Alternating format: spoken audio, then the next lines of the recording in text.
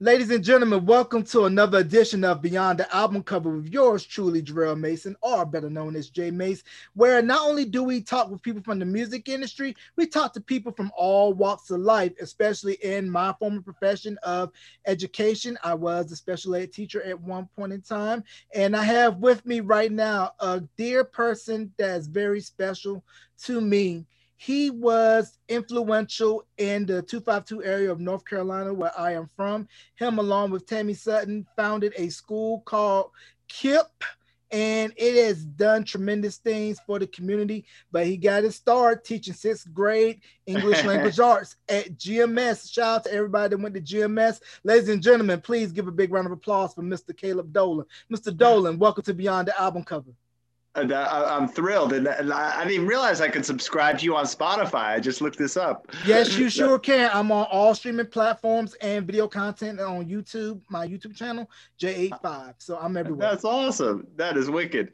Yeah, who knew that I would be doing this when you saw me walking across the halls as a little Yeah, pixie sixth grader? seriously, right?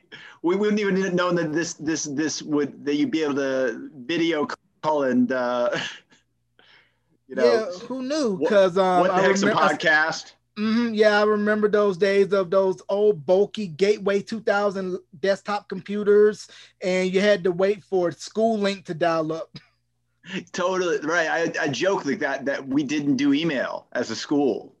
So We it was didn't even still hard much. copies of everything, having to go make copies at the office. Yep. Yep. There was a really cruel librarian who wouldn't even let me make copies very often. Oh, I Oh, know who the librarian is. We're not going to say his name, but if you've been in and around the 252 area, your mom, your aunt, your uncle, your cousins know some of the teachers that you had. Because I had some teachers tell me, like, oh, I taught your mama. Oh, I taught your cousin. Oh, I yeah. taught your nephew. And that's when you know you're old. So let's go ahead and jump right into it. Tell people a little bit about yourself, where you're from, how'd you end up in Teach for America, and then Gaston Middle School around Yeah. fall of 97. Yeah. Yeah. Well, I am from rural Maine, a small town, Stephen King country, if you will. And I grew up on a dirt road.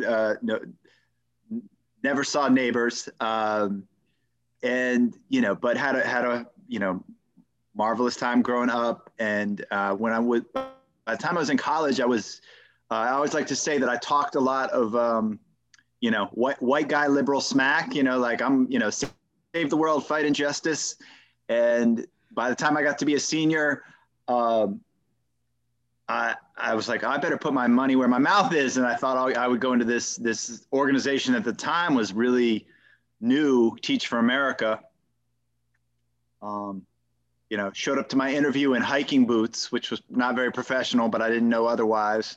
And though I requested to go to New York City, they placed me in rural North Carolina. And it's one of those twists of fate that everything that follows in my life kind of owes itself to. But interviewed for a job and Jarrell, you'll appreciate this as a former special educator. It's like the first job I interviewed for was to be a self-contained teacher um, in a classroom of students with behavioral disabilities. That is a job that I was not qualified for, would have not been ready for at all. Luckily, I think the principal of that school realized it. My next job, the next interview I went to was for Gaston Middle School.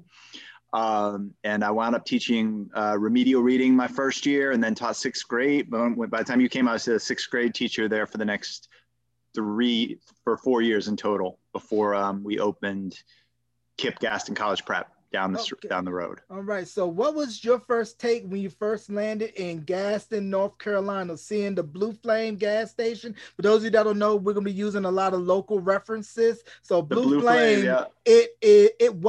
it's truck stop now, but it was a Zitco gas station where you could get the best bacon, egg, and Yeah. cheese sandwich in the morning, and then right across the street from the middle school.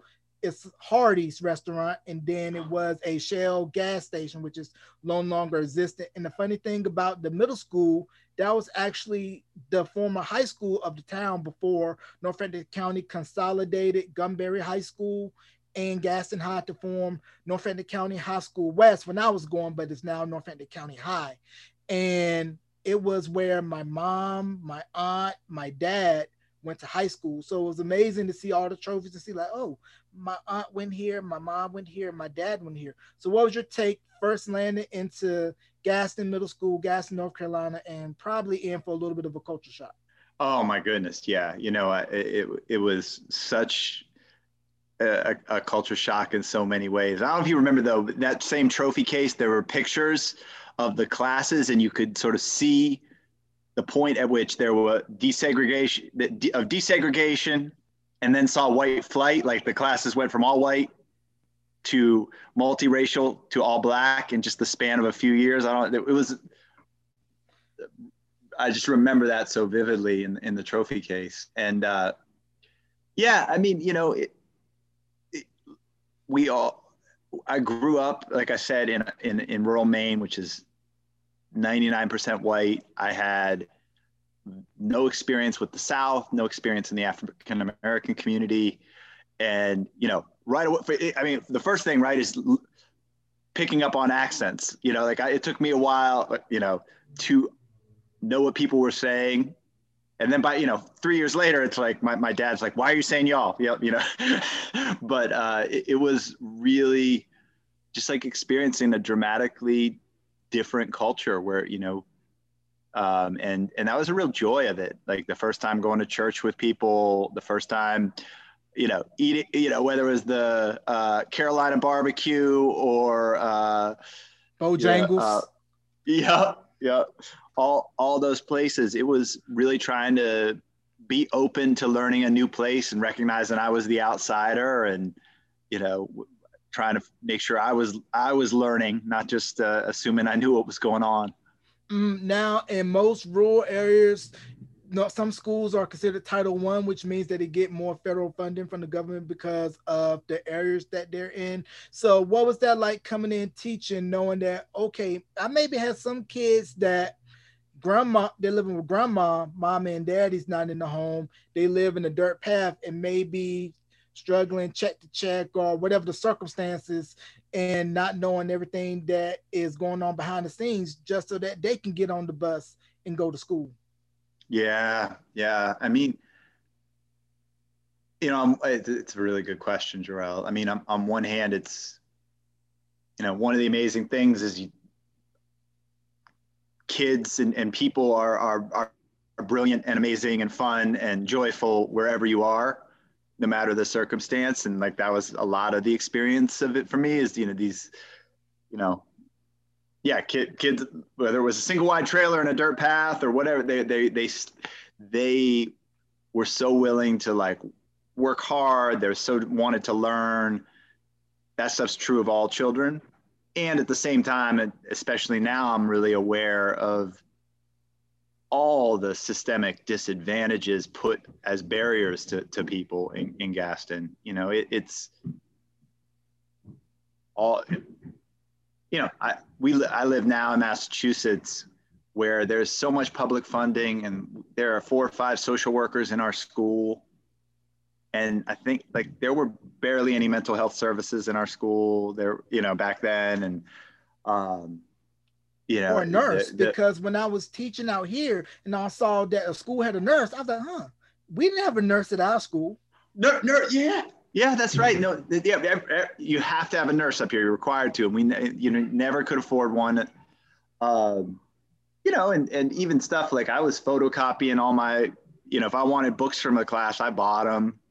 I couldn't get order novels. I understand paying out of pocket for supplies. It ain't cheap. Yep. But it makes me all the more amazed at people's, in Gaston, the young men and women like yourself who I knew who just have always been able to figure stuff out and find ways to survive and thrive, even when it's set up to say no, you can't survive and thrive. and yeah, I mean, definitely though, there's a lot of I don't think a lot of people who haven't lived in rural areas sort of understand also like the isolation of it. The idea that it's 2 hours to this thing, it's 2 hours to that. Chapel Hill felt like a million miles away, even though it was only 2 hours away. Mm-hmm. Yeah, and I say it's because of teachers like yourself, Miss Sutton, that I had taken a tour to Duke when I was in seventh grade, and it Yep. was where we saw Corey Maggette, Shane Battier, Elton Brand before they became NBA stars, and Yep. just for me to set foot on Duke's campus and say, oh, there's a possibility that I can one day go here. Is you open up that mind to say there's more than just Gaston, Henrico, Ronald Rapids, or whatever adjacent areas that I can dream bigger and further than previous generations could due to circumstances. And you all provided us the ability to have no lid and be able to dream far and dream big. Wow. Well, yeah, I mean that by the way is one of my favorite memories because we walking around Duke's campus and we talked our way into that Yeah, preseason because game I with the think I Australian remember you or team. Miss Sutton went up to the front and said something because we were sitting by the band section. And I was like, how do we sit behind the band section? I was thankful for going, even though I'm a Carolina fan through and through. But Oh yeah, it was all good though. But those prices at Duke, I can see why a nope. lot of kids from up north would go to Duke because Duke costs money. So what led to you and Miss Sutton finding GCP?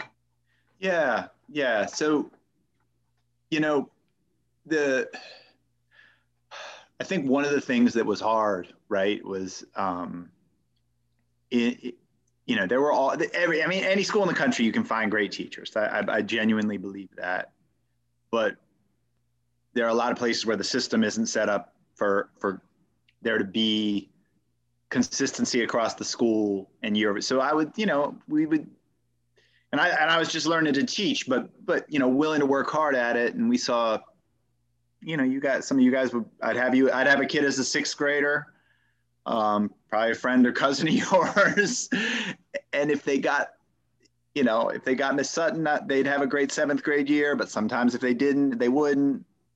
And then you'd see kids by ninth and 10th grade really struggling. And so we talked a lot, all the time, you know, what if, somebody could build a school where it was consistently great year after year for kids.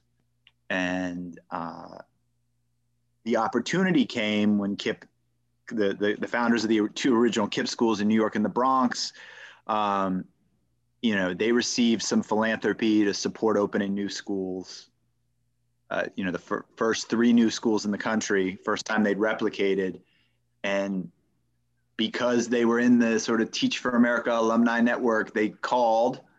I didn't call them back for 2 weeks because I was coaching track at the time. I think you played baseball. Do I remember that right? I No. played football. That was the only sport I played. I Only sport wanted was to do football. Okay, basketball, but no, I only did football. Only football. Okay. So the track was. So I was, I kept home late for track practice. So like, I'll call that guy back. Finally, but we hit it off. They said, you can go open a school. We've got deals to, with the mayor of Atlanta, governor of Colorado, and we're like, well, actually, we want to open a school right here in this town we're in. And luckily, they bought in, and we opened. I went for a year to study being a leader, a founding leader, and we opened in 2000 in Gaston. After about speaking of all the dirt roads, I had to recruit 80 kids. So I did 80 to 95 home visits that year to try to recruit kids and families. Man, that is so crazy. And I know that it was originally a peanut field because I remember Yep. driving by it. I used to live not too far from the site of where the school is now, just seeing that it was a peanut field at one point in time and to see where it Yep. is gone and all of the kids that matriculated through KIPP GCP, graduated, gone on to school, military, the workforce, whatever, what have Yep. you. Definitely a great thing. Now, I know for some of the people for charter schools, a big issue is that some of them have a lottery system. And as we saw in the documentary Waiting for Superman, that you see a lot of kids that it almost kind of feels like Willy Wonka in the Chocolate Factory, where I get Huh. the golden ticket by getting admitted into this school. And I feel that education should not be determined by your zip code or the lucky bounce of a ping pong ball or that your number was picked to get a spot. Yep. How do you guys try to combat that whole lottery system, make sure that every kid deserves a fair shot and not just a luck of the draw? Yeah, no, it's a really good question. I think there's two kind of ways that I think about it. One is that, you know, you hopefully over time are not only like serving the students within your walls better, you're also doing things to help all kids in a community. Whether it's sharing some of the strategies that work, or creating more, a pipeline for more talented leaders to go work in all throughout the community. And in some cases, even partnering with the traditional district to try to do stuff well. That's hard, but there are places where that's happening with charters and districts. And the other way I think about it is just, we have to, and this is a thought that something I've sort of learned in my post-Gaston experience, is really work with families in the community to develop their political power, because all families want are good schools. They don't care if it's charter, district, whatever. They want great schools, and if families and communities, if they're sort of using their power forcefully, I think you can make all schools better. But too often, parents and children are left out of the political process when it comes to schools. I definitely agree, because WRL, they did a special a couple of months back about the gap in high speed internet between mobile, more urban cities and areas like ours. They actually highlighted infield and how kids had to go to, let's say, McDonald's parking lot just so that they can get their homework done. And we're experiencing the problem nationwide due to schools being online because of COVID, that Yep. parents and kids are struggling, with trying to adapt, especially if you don't have the means to have high speed internet or multiple kids that need multiple laptops. And it's causing some teachers to reevaluate, saying, man, what am I doing here? Yeah, no, I think it's yeah, it's really hard as a teacher right now, I think, because you're missing, and you miss so much of the joy that is teaching, it's not person to person. But yeah, the pandemic has accelerated every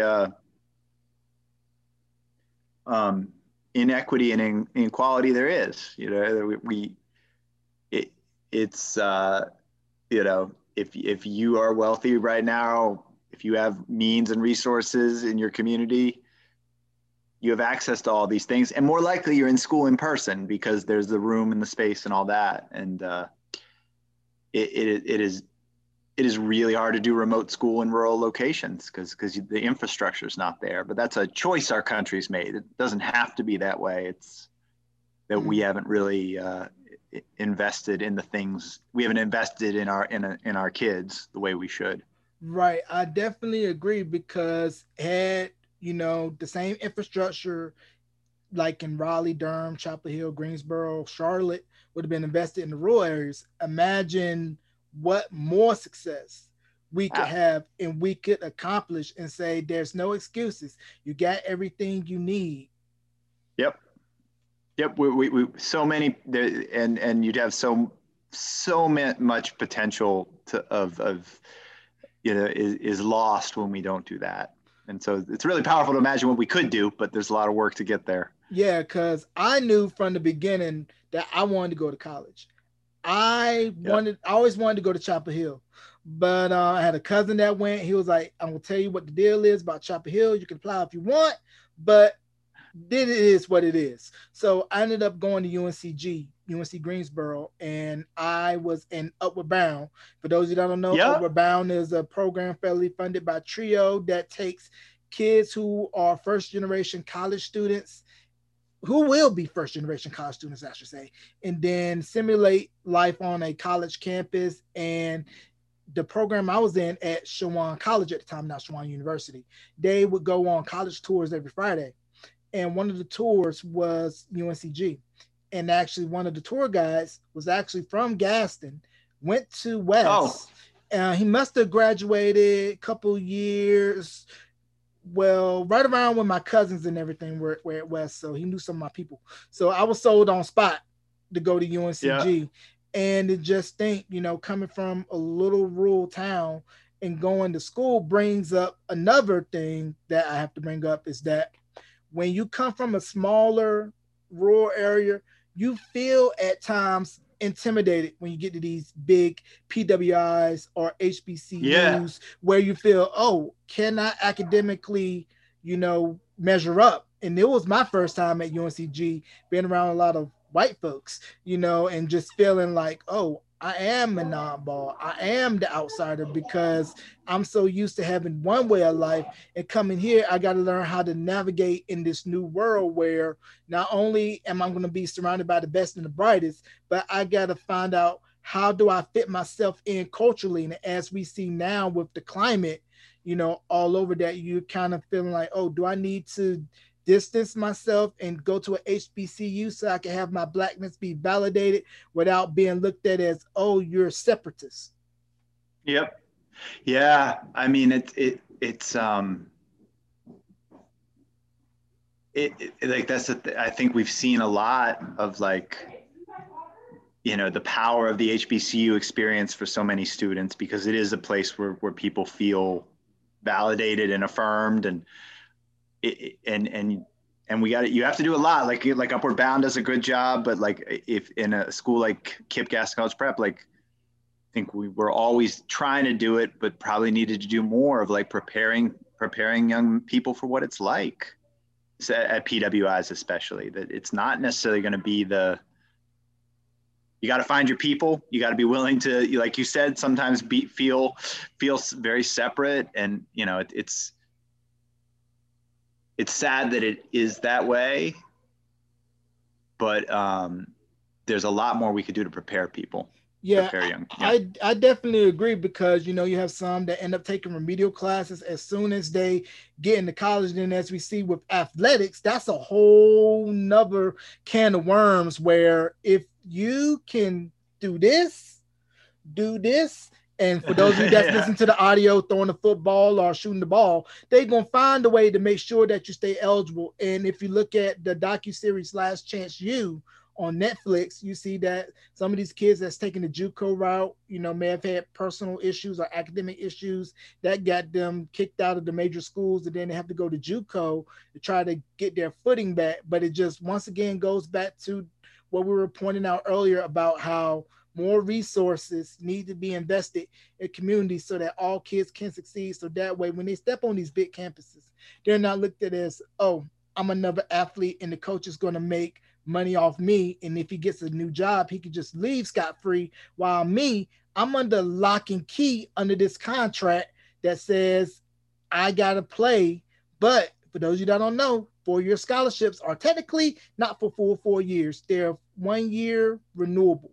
So if you're not up to snuff and a new coaching staff comes in, or they find out that, nah, we're going to trim the fat, you're out. So there's a lot of stuff that needs to be done on the college athletic front to make sure that these students are not just being funneled through, and that the NBA or NFL, while that's nice and all, you need to have a solid backup plan in case you don't get drafted. Yeah, no, 100%. That college athletics is this, money making scheme disguised as like, under some, as amateurism. And I apologize that I gotta hop off in a minute, but I love what you're saying though about, because it makes me think of, a lot of times we put the work, and even how I've just been talking about it, kind of like we should better prepare the kids. But at the same time, what we really should be doing is changing the culture of the colleges and universities and the culture of our country. That it, you shouldn't, if you are, there should be more ways for people to thrive at schools, and more emphasis put on like white students and white faculty being competent enough to work effectively and support BIPOC students and staff. Whereas we put a lot of times we put the responsibility, like you said, on an 18-year-old to survive in a predominantly white environment instead of putting pressure on the environment itself to get better. Right, I definitely agree. So I know you got a jet, so we can go ahead and close it out. You got any shout outs you want to give before we conclude? Give your social Jarrell media. I know that I'm old, so I don't have any social snail mail. Yes, never. You can always find me, Caleb A. Dolan at Gmail for old school GMS and GCP folks. Especially, I always loved To the Pride at GCP, but those 4 years at GMS were golden to some of my favorite people in the universe. And so all of you all, much love. And Jarrell, it's so cool to catch up. I hope you're not a stranger, and it's great to hear what you're doing out west. And keep safe and do well, man. Yes, sir. I would love to have you on again, so you can catch this interview on all streaming platforms: Apple, Spotify, TuneIn, Stitcher Radio, wherever you get your podcasts, and on my YouTube channel, youtube.com/J85. Ladies and gentlemen, round of applause, big welcome, salute to Mr. Caleb Dolan. Thank you so very much for coming on to Beyond the Album Cover. Thank you so much, Joe. Take care, man.